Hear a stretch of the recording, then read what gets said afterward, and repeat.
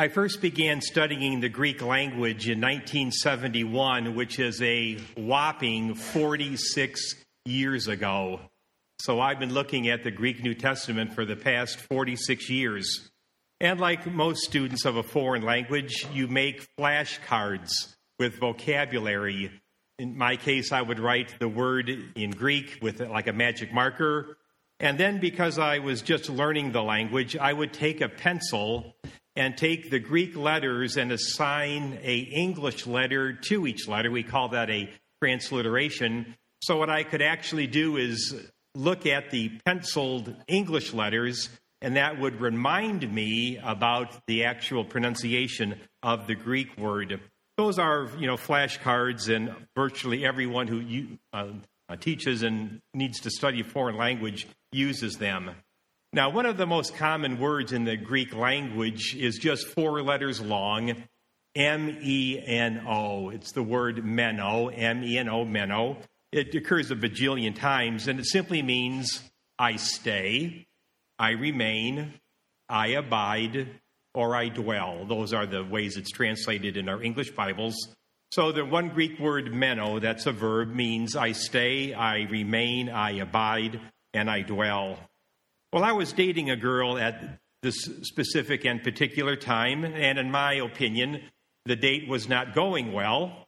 So I told her that I was going to take her home. Well, she must have seen my pile of flashcards on the coffee table, and she saw these 4 Greek letters, but then she saw in English letters, M-E-N-O. And believe it or not, my date, and I wanted to take her home because it wasn't going very well, she looked at me and said, Greg, meno, which means, Greg, I stay, I remain, I abide, I dwell. Well, I was the prophet because she later dumped me, and believe it or not, she married a doctor. But meno is a beautiful, beautiful Greek word. It means I stay, I remain, I abide, and I dwell.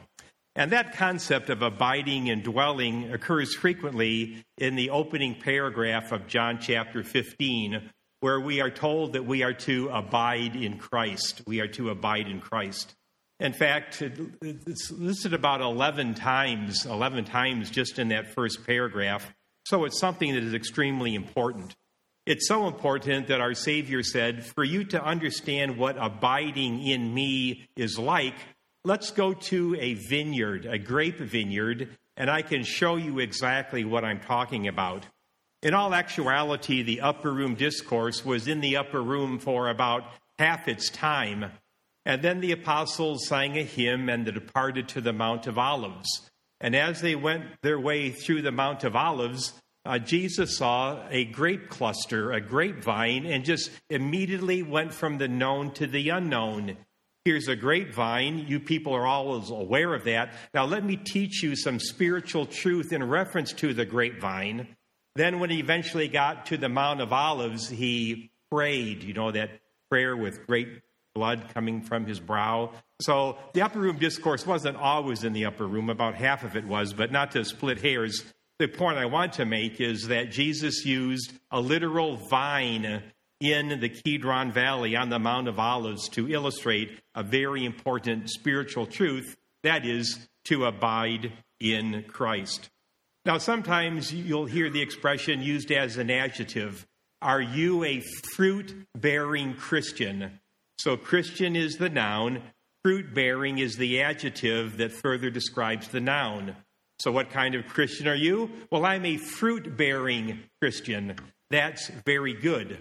But sometimes it's used as a verb and a direct object. That is, do you bear, that's the verb, fruit, that is the direct object. So fruit-bearing Christians bear fruit, used as an adjective and used as the object of a transitive verb. None of that which you need to know other than if I say fruit-bearing or bearing fruit, I'm saying the same thing, just using different parts of speech. But as you look at John chapter 15, as we will in a few minutes, we must abide first before we bear fruit. That is so unbelievably important. I'm going to say it again. You must abide in Christ first, and then and only then will you be able to bear fruit. It is so very important. And in our study, as we look at the Upper Room Discourse, today we're going to be looking at two things like we look at two things in this concluding series that I'm doing. The first, of course, is abiding in Christ, that concept of meno, which tells us our spiritual relationship. And then secondly will be fruit-bearing for Christ, that is our spiritual responsibility. So we abide in Christ and we bear fruit for Christ. The first, abiding in Christ, that's our spiritual relationship. The second, bearing fruit, that's our spiritual responsibility. And we have responsibilities to bear spiritual fruit. And it is very, very important. So what I'd like to do today is, first of all, go through abiding in Christ, our spiritual relationship, followed secondly by bearing fruit for Christ, our spiritual responsibilities. And then the old professor that's in me, we're going to have a 16-question quiz as we end today, but all answers are between your ears. They're in your mind and in your heart, and you'll not have to share your answers with anybody else. But we will indeed go through a little quiz to see how well we are doing in reference to fruit bearing. So let's start, of course, with our first of two major movements, abiding in Christ, our spiritual relationship. And first of all, we want to start with the definition of the word abide. And this word in alphabetical order is used to translate I abide, I continue, I dwell, I remain, I stay, and I tarry. Those are the 6 English translations for this one Greek verb, meno. But what I want you to focus on, we are to abide in Christ. We are to continue with Christ. We are to dwell in Christ. We are to remain in Christ. We are to stay in Christ. And then the old King James word, we are to tarry in Christ. And that, my friend, is extremely powerful, extremely powerful. Let me just read select verses out of John chapter 15. Verse number 4 uses the word 3 times. Abide in me, and I in you. As the branch cannot bear fruit of itself unless it abides in the vine, so neither can you unless you abide in me. Verse 7 uses it twice. If you abide in me, and my words abide in you. Verse 9, it's used 3 times. Just as the Father has loved me, I have also loved you. Abide in my love. If you keep my commandments, you will abide in my love, just as I keep my Father's commandments and abide in his love. So there's a lot of abiding, continuing, remaining, dwelling, staying, and of course, tarrying. So that's the definition and the expansion of that definition that you need to know. So that's the first part, definition. Now, secondly, expanding not so much the word, but the theological thought. The theological thought is here. If you are abiding in Christ, there is a union that will be expressed in communion. That is, there is a union, you are abiding in Christ. There will be a special kind of communion, and that communion is bearing fruit, bearing fruit. You abide shows the union. The fruit bearing shows the communion, but the abiding has to come before the fruit bearing. Now, this concept of abiding in Christ, Paul says, this is so remarkable that I'm going to develop this whole concept of being in Christ because I learned it initially in John chapter 15 in the upper room.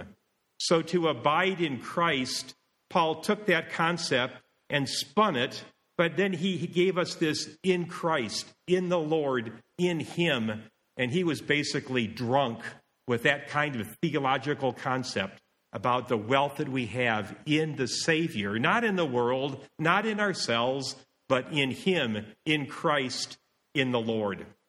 And it's a beautiful, beautiful concept. He'll say in John chapter 15, you are in me. That is, you are in Christ. Paul goes, ooh, ooh. Car 54, where are you? Ooh, ooh. I'll run with that. I'll run with that. So when Jesus said, "You are in me," Paul says, that's exactly right. Let me develop that over many, many epistles. Now, as I shared initially, Jesus and the apostles sang a hymn, Psalms 113 through 118. They went to the Mount of Olives, and that's where Jesus prayed. But in the interim, there was looking at this vineyard. Now, this vineyard, to every Jew, would remind him of the Jewish nation. For example, here in America, if you see the Statue of Liberty, like, that's America. If you see the Liberty Bell, that's America. If you see a flag, that's America. Now, in Judaism, the grapevine was a symbol for the nation of Israel. A menorah and a candlestick was also a symbol of the nation of Israel. But I'm focusing on here the vineyard, the grapes. That cluster, that vine, that branch was a symbol for Israel. And it goes back to Isaiah chapter 5. And let's see how God looked at the nation of Israel as a vineyard. And then by analogy, how is God going to look at you and look at me? Because we are part of his vineyard. We are part of his vine. We are in him. These words are just so beautiful. I'm going to read them out of Isaiah chapter 5, beginning at verse 1.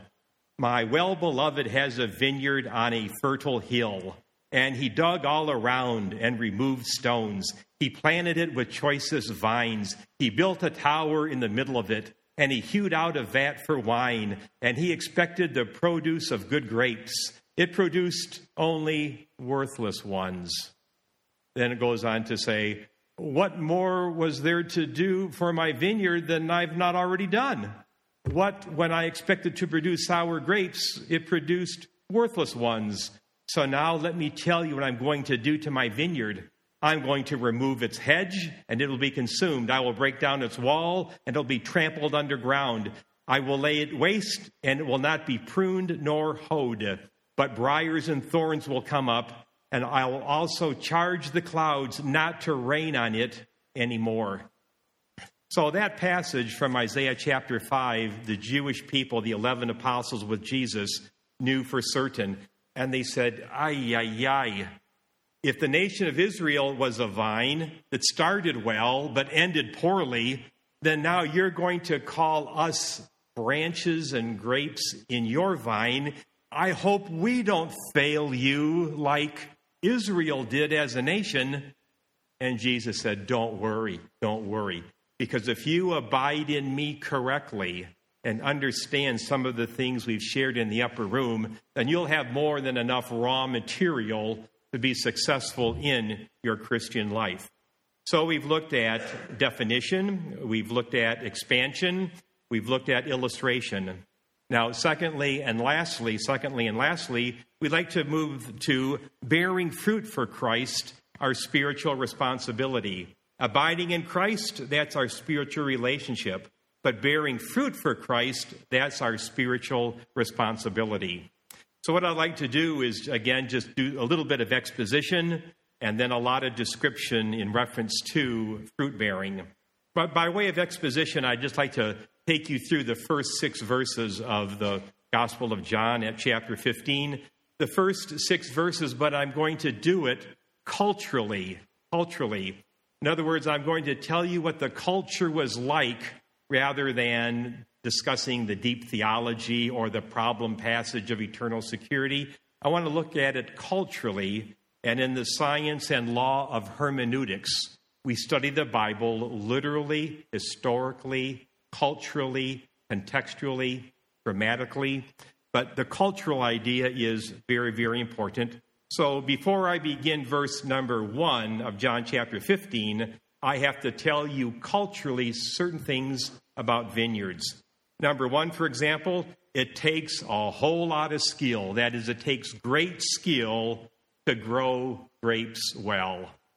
Every movie star in Hollywood wants to have some acres in Napa Valley so they can produce their own wine and put their name on the label. I mean, every movie star wants to do that. But it's not as easy as it sounds.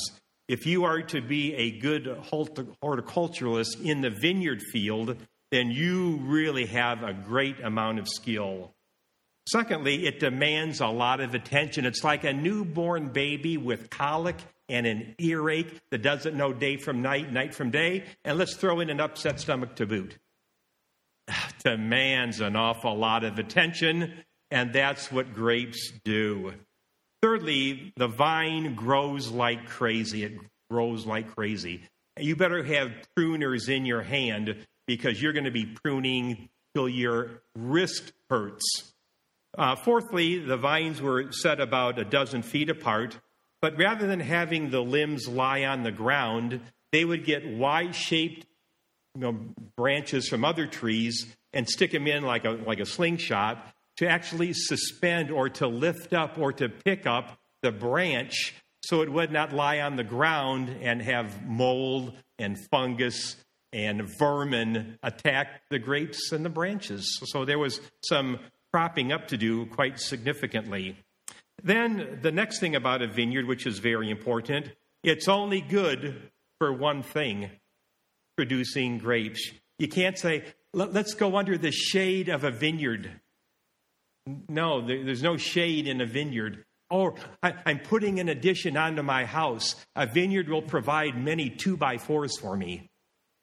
No, it won't.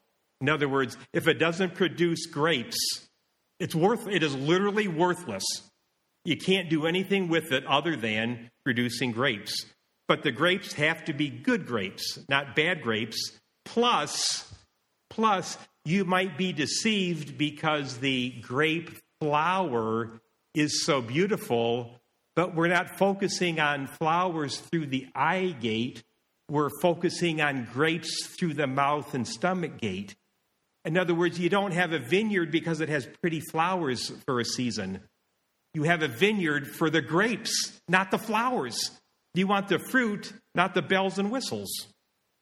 And in the land of Israel, with all the Scirocco wind that blows from the Arabian desert and dumps trillions and trillions of grains of desert sand on Eretz Israel, the land of Israel, sometimes those vineyards literally need to be washed with water, so photosynthesis, so pollination can occur without a crusty layer of dust and gunk. So with that in mind, I'd like to take you ever so briefly through the first half dozen verses of John chapter 15. Again, I'm going to be focusing on culture, but I'm also going to insert and inject the three kinds of Christians that we find at John chapter 15 in the first half dozen verses. So as we begin at John chapter 15 at verse number 1, it says, I am the true vine, that's Jesus Christ is speaking, I am the true vine, and my Father is the vine dresser. So we have one of the famous I am statements of Jesus, I am the true vine. And then to add glory and honor, he says, we have the best vine dresser in the world, and his name is my Father. So the vine is perfect, and the vineyard master, the vine dresser, is perfect. Both are deity. So we're starting out well. Verse number 2, every branch in me that does not bear fruit, he takes away. Not the best translation. It's the Greek word airo, which means I lift up, pick up. I lift up and I pick up. That's the Greek verb airo, and that's the word used here. So every branch that does not bear fruit is propped up on that Y-shaped branch to get it off the ground where vermin and mold and fungus and mildew won't wreck the grape cluster. But this branch that does not bear fruit easily could be likened to a new convert. See, a new convert can be spiritually healthy, but cannot be mature. My granddaughter, Josie, is very, very healthy, but she's extremely immature. She pees and poops her pants, but she's healthy. So here at verse number 2, we might have a new convert. He's so new in Christ as a grape, he doesn't know too much, and that's okay. And God will prop him up.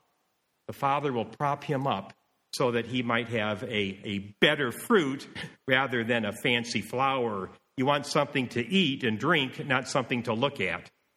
On the middle of verse number 2, and every branch that bears fruit, he prunes it so that it might bear more fruit. And this, dear friend, probably is the normal, average Christian who has to get pruned every now and then for the spiritual good of you as a Christian. The pastor that I was saved under said this: Christians are sheep. Sheep need to be shorn, that is, have the wool cut off. But you only can do that on occasion. You can't do that every day. You can't do that every week. It's seasonal. And every now and then we need our branches lifted up and supported. We need the wool that is on us to be shorn and cut off us. So at verse number 2, right in the middle and to its end, it basically says, here's the normal, average Christian. He bears fruit, but God says, I think there's more potential in him. He'll bear more fruit. And a careful reading, and this is important, a careful reading of John chapter 15, there are 4 levels of fruit. There's no fruit, fruit, more fruit, much fruit. No fruit, fruit, more fruit, much fruit. So we're going to be going through some of these concepts as the Word of God is presented to us. So at verse number 2 as it begins, possibly the new convert. The middle of verse 2, probably the normal, average, born-again Christian. Verse 3, now you are already clean because of the word that I have spoken to you. And the word clean at verse number 3 and the word prune at verse number 2, it's basically the same word in the New Testament, but it's translated by different English words here. But verse number 3, you are clean because of the word that I've spoken unto you. The vine dresser cleanses and cleans the leaves and the grapes so that photosynthesis and pollination can occur.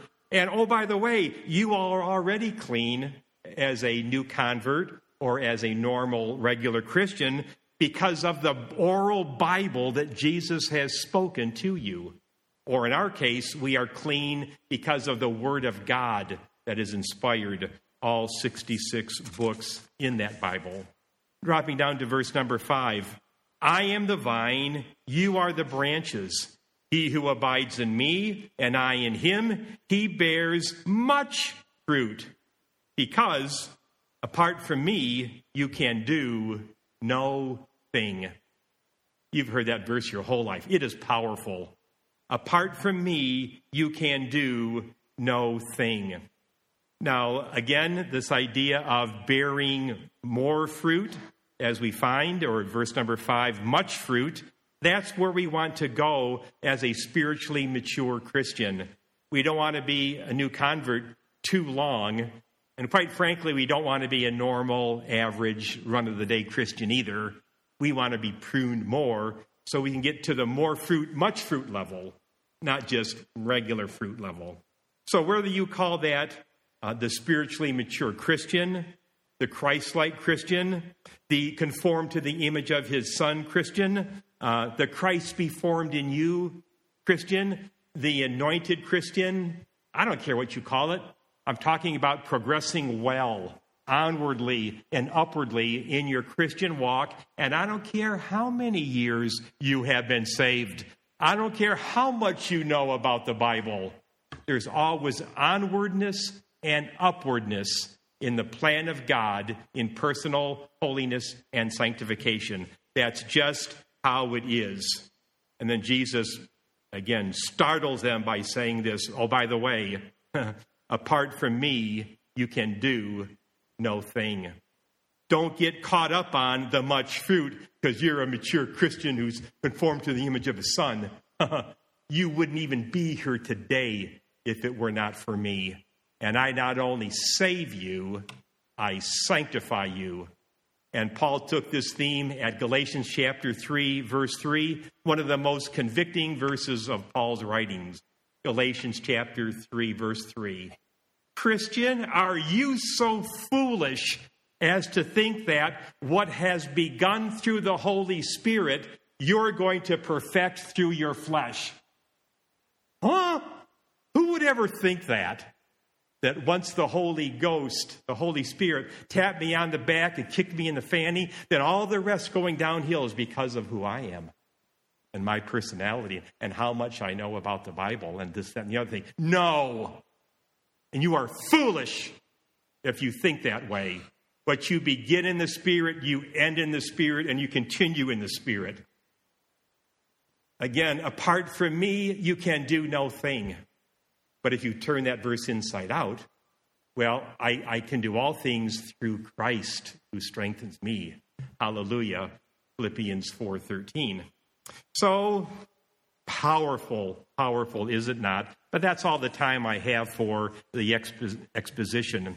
Now, secondly, I want to talk about some observations just so that we're clear and we're on the same page. I am the vine, you are the branches. We've heard that at verse number 5. But I want you to think of that a little bit more slowly. Most people think Christ is like the trunk, and we are the branches or the limbs that come from that. And if that's all you're thinking, I would challenge you to think a little bit more deeply. And by that I mean this. When Christ said, I am the vine, what he said is, I am the vine. I am the whole vine. I am the roots. I am the trunk or the branch. I am the limbs. And I'm the fruit. Like, I'm everything. I'm the vine. The whole vine is Jesus Christ. And you are part of me. You are in me. Okay, that's the picture I want you to see. So it's not that there's a trunk and there's a limb or a branch and there's some grapes growing. No, Christ is all, and you are part of him. You're not an adjunct from his stem, base, or root. No, he's everything. You are part of him. You are in Christ. There is a relationship there. There is a relationship there. And obviously, by way of another observation, to say the obvious, the root determines the fruit. And the root is Jesus Christ, deity, and life. And the grapes that we produce and the life that we have as born-again believers is because we are rooted and grounded in Christ. It's Christ who lives in us. Galatians chapter 2, verse 20. The idea that God works in us that which is well-pleasing in his sight of the book of Hebrews at chapter 13 and verses 20 and 21. That's what we're talking about and how wonderful and glorious it is. So now it's time for the 16-question quiz. And in my sermon outline, we've gone from exposition to observation, now descriptions of fruit. Descriptions of fruit. And we'll go through these quite quickly because they're very obvious. Plus, you've heard them most of your life. So I'm going to use what John said with karpos, or fruit. And there's 8 things about fruit bearing in John chapter 15 that we can sort of, do a checklist. And then I'm going to go to Paul because Paul loved what Jesus said in the upper room. And there's 8 things that Paul said about fruit bearing.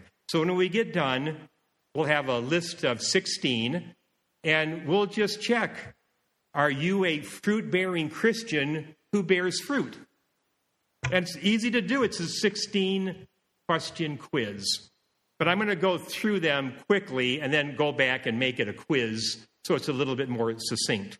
So, descriptions of fruit at John chapter 15. Fruit number 1 is supplication, that is prayer, verse 7 and verse 16. If you abide in me, that's great, and my word abides in you. That is powerful. Here it is, supplication. Ask whatever you wish, and it will be done for you. But there is asking. Verse 16 as it ends. Whatever you ask of the Father in my name, he might give it to you.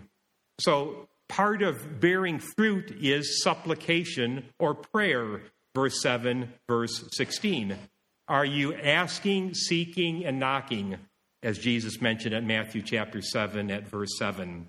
The vine and the vine dresser would both love it if you would pray more than you probably are praying. Fruit number two, verse number 8. My Father is glorified by this equal sign, that you bear much fruit. So here the key word is glorification. Glorification. Verse 8, it can't be any simpler. My Father is glorified by this, when you bear much fruit. You want to glorify God. That's John chapter 13, verses 31 and 32, where the word glorify occurs 5 times in just 2 verses. Do you want your life to magnify God and make him look so much larger, so much better, so much merciful, so much more faithful? You can't add anything to deity, but you can sure make him powerful in your life. Are you a magnifying glass?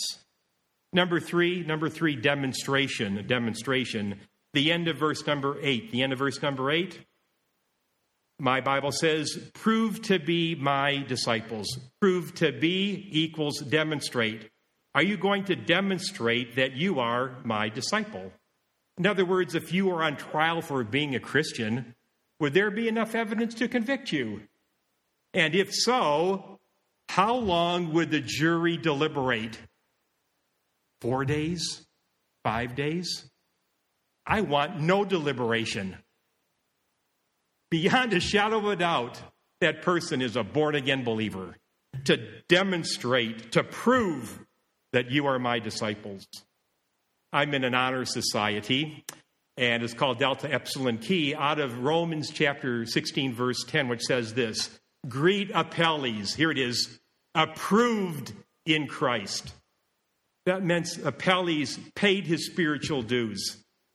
Long time, much service, much ministry. And Paul says at Romans 16:10, greet appellees, who is approved in Christ. Here, proved to be my disciples. Last month, it was Tony Schuster's death. This month, Jack Allen's death. Those are 2 perfect examples of someone who demonstrates, or to have the Romans 16:10 passage, they were approved in Christ. But let's go on to the 4th word, which is the word affection. The word affection, and affection basically means love. And we are to abide in Jesus' love, verses 9 and 10. We are to love one another, verses 12 and 17. There's just gobs and gobs of love in this opening paragraph of John chapter 15. It occurs many, many times, as well as the verb command, or the noun commandments. Verse 10, verse 12, verse 17. So there's a lot of love, there's a lot of commandments, and God says, you know what, I want you to love the brethren. I want you to understand my love for you in a Trinitarian sense. A key passage, again, verse 17, this I command you, that you love one another. That's a pretty short verse. This I command, that you love one another. And you've memorized a whole Bible verse. But number 5 on our list of 8 would be the word submission. Submission, also known by its synonym, obedience. I like submission a little bit better. But the idea is to keep or to do the commands of God. Note verse 10. If you keep my commandments, the end of verse 10, I kept my Father's commandments. Verse 14, if you do what I command you. Verse 17, this I command you. You get the idea that in submission, you're going to be an obedient Christian. And one of your spiritual fruits is, obviously, obedience. You are obeying the commander. Again, the language of the New Testament could say, the commander commands with commandments. We don't speak that way, but in the Greek language, they did. The commander commands with commandments. And I want you to obey. I want you to keep, do, and serve. Keep, do, and serve. Keep, do, and serve. Number 6 on our list is jubilation. And jubilation, verse number 11 ends, that your joy may be full, that my joy may be in you. Well, if Jesus' joy is in me, and my joy can be made full, then I can be joyful. Are you a joyful Christian? Like verse number 11 says, I married a Joyce, and my firstborn's middle name is Joy. And I want you to know there's a whole bunch of joy in the Hands house. Been that way since Joyce married me. Been that way since Tiffany arrived.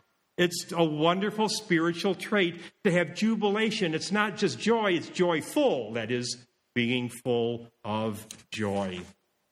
Number 7 is the word expiration. Number 7 is the word expiration, and that means like an expiration date on a carton of milk, or when someone dies, they have expired. Expired is a verb.